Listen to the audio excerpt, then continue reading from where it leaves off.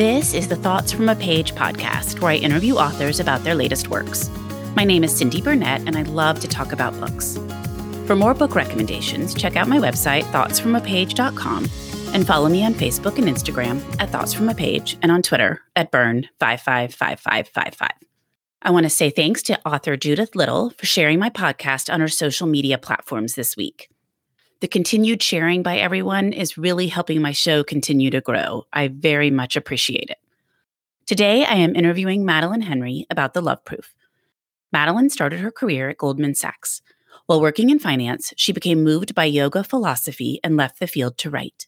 Her novels incorporate yoga, Zen, and New Age ideas across a variety of genres.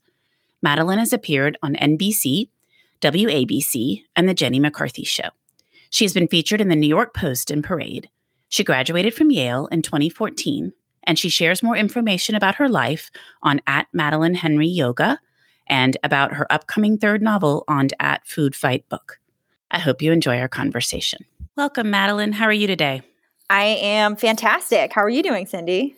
I am also fantastic, and I'm really excited to talk with you about The Love Proof. Thank you so much. I'm so excited to be here.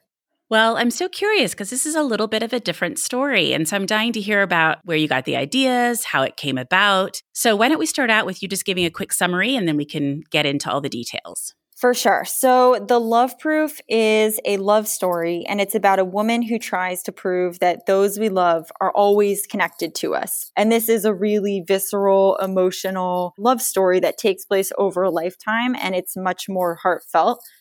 Well, I was just fascinated by the physics of your story, like bringing physics into the story and how you came up with that idea and the idea of time, all of it. I just thought it was very interesting.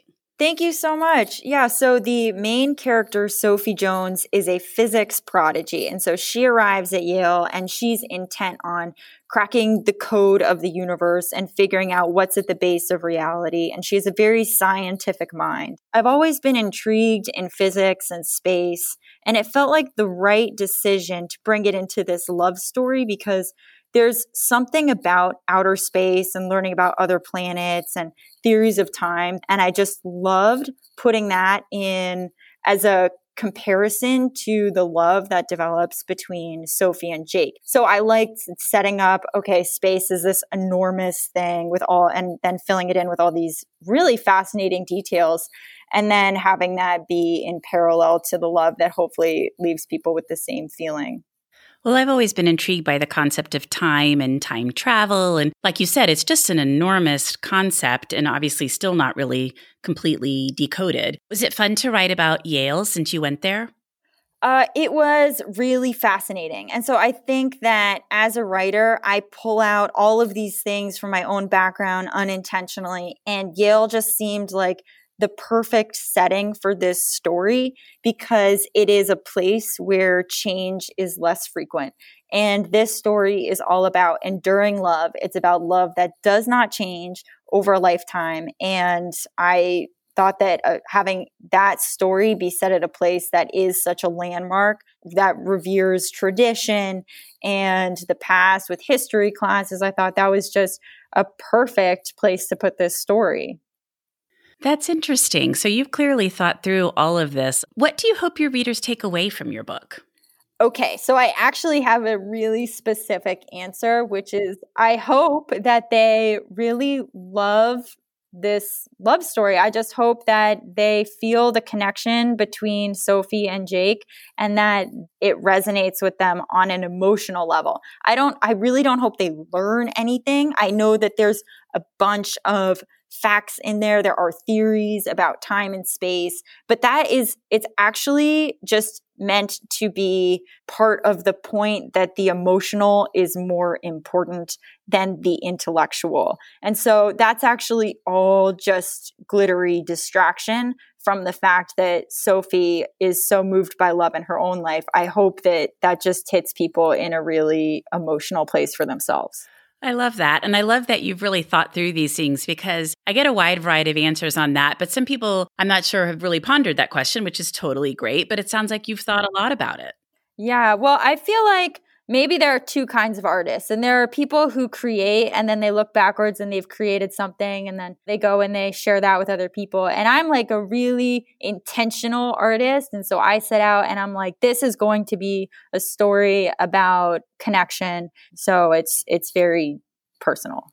So what does your writing process look like? So I try to be as consistent as possible. I think that my overarching belief is that great things happen over long periods of time where you invest consistently over that time. And so I get up every day and I treat it like an office job, which is funny because it's like this really emotional, artistic, creative thing that happens while I'm literally sitting at a desk with my computer. And what I'm writing is like the most emotional thing ever. So it's a funny juxtaposition, but I try to be consistent. Like I show up, I like clock in, like time salute. And then I don't pressure myself to have anything good fast. I just really believe that time is the secret ingredient to high quality art. And so I just know that if I keep coming back to it with however many hours at a consistent pace, something great will emerge. So my process is really sort of myopic and consistent and boring, but I think it works for me. Do you get your initial draft done and then go back and edit? Or does it sounds like maybe instead you really rework each section as you're working on it? Absolutely. So when I'm writing something, it dominates my thoughts. And so I go linearly. So when I redraft, I start over again at the beginning. And then it's a very all-consuming process until I get through to the end again. So I take it very seriously and with the holistic view that way. Well, then you must have to sort of make notes. So you get like halfway through the book and you do change some big part. You must have to kind of remind yourself, okay, that's going to change what I did in chapter 2 or chapter 4. Oh, for sure. And so I'm working on my third novel right now. And I just decided on a twist toward the end. I'm like, okay, well, here now we got to go do some foreshadowing. And so you tweak one little thing and you got to rework the whole web. Did you have a character that you enjoyed writing the most in The Love Proof? I really loved writing about Sophie because she's really a fascinating character. She has this laser brain, which is funny when you write about someone who's a lot smarter than you are because you kind of have to make it work somehow. And so she's a lot smarter than I am, and she can do insane computations in her head. She's insanely well-read. She develops much earlier. And yet she has this depth of emotion which matches her intellect. And I think that's a really fascinating combination. And she faces this really interesting dilemma, which is, okay, do I use my intellect as all the adults around me are encouraging me to do to solve the mysteries of space and time and to answer specific questions about time? Or do I enjoy day to day with this man named Jake? And she faces that question and it doesn't exactly go the way she wants to. But I found her contrasts to be really fascinating, and I found her to be very good. And so I just thought, okay, not only are you interesting, but you're morally good. So I was very happy to write about her. Well, how did you come up with the title for this one? Okay, so I am of the belief that when it comes to titles, if you get it instantly, it fits. And if you really belabor it, then it's going to be like it's almost going to fit, but not quite. So this was an instant thought for me. And I love it because it's very simple. And one of the revelations of the book is this character's move toward humility and simplicity over the power structure in her world, which is academic prestige and insight. So I love that it's a simple title. I love that the two main words in it, love and proof, allude to the two main ideas, which is love and her pursuit of math and science. So you get everything in there and it's simple. I know it's for some reason I have gotten some feedback that some people don't like it, but you're not going to make everyone happy as a writer. So I think it's a great title actually. And that's interesting that you've heard people don't like it. That's funny. Yeah, I guess maybe it can oversimplify what the book actually gets into because the conceit of a love proof is kind of trite. But that's the point. It's like she's anti-intellectual. She's anti your power structure, and she just wants to be with the man she loves. And I think that's really cool. Yeah, that's always a fine line. You know, people have these great gifts, and whether they're going to sort of give over everything and use their great gift at the sacrifice sometimes of their happiness, or whether they're going to realize there are a lot of other people with equally great gifts, and I'm going to go ahead and make sure I remain happy and live my life in a content way. Yeah, I mean, it taps into the more common way to phrase it, which is work-life balance in a way, where a lot of people struggle with career versus family. And this is one woman's very emotional answer to that question. Well, you mentioned it a little bit, but you have a new book that you'll be working on after this one. Would you want to talk a little bit about that? Sure. So I'm not really saying too much about it. However, my next book, it is all about food. It's a novel. And I would say my preview is that it's where great food meets true nourishment. And it gets into not just the surface levels of food, and it takes place in New York City in a restaurant, but it gets into associations that we have with food, especially for this one main character. I just think that I just find the food world fascinating, and I wanted to explore it more. But there's also just food is such an emotional thing. And so I try to tap into that as well. Well, what about your free time, Madeline? What do you like to do when you're not reading or writing? I love to work out and do yoga. So I do that, which I find to be really blissfully unintellectual. The mind can be a mean master sometimes. So you need to just get away. And so I do that with workout and yoga. And so I have a yoga Instagram at Madeline Henry Yoga, where I do my unintellectual side. I love to be with my fiance. He's great. We do a fair bit of traveling when we're not minding of pandemic, but maybe one day again. I hope so. We'd like to travel a lot too, and it has been definitely one of the downsides. I mean, definitely a first world problem, but it's a bummer to not be getting to visit other places and just getting away a little bit. Yeah. Well, I figured you must do yoga based on your Instagram name, so I was curious. Well, before we wrap up, I would love to hear what you've read recently that you really liked.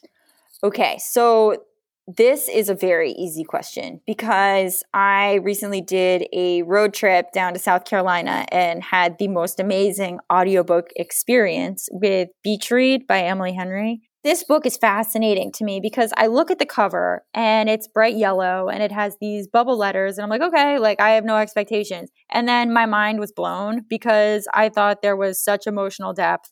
I was fascinated. It's about two writers. One's literary fiction and one is rom-com, and they have a challenge to write in the other genre. And I didn't know that going into it. I didn't know anything about it, but I felt such love. I felt their love. It was real. It was deep. And I thought it was going to be from the cover. I didn't expect to go that deep. And I went there and it was amazing.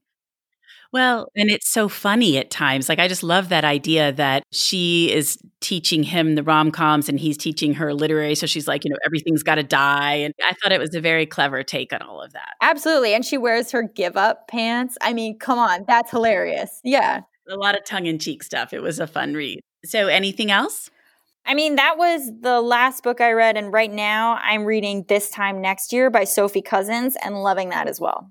I loved Beach Read, and I have definitely seen the others, so those are both great recommendations. Well, Madeline, I really appreciate your time. Thanks for coming on the Thoughts from a Page podcast. Oh my God, anytime. Thank you, Cindy. Thank you so much for listening to my podcast. If you like this episode, and I hope you did, please follow me on Instagram at Thoughts from a Page, tell all of your friends about the podcast, and rate it wherever you listen to your podcasts. I would greatly appreciate it.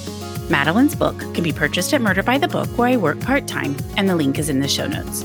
Thanks to KP Regan for the sound editing, and I hope you'll tune in next time.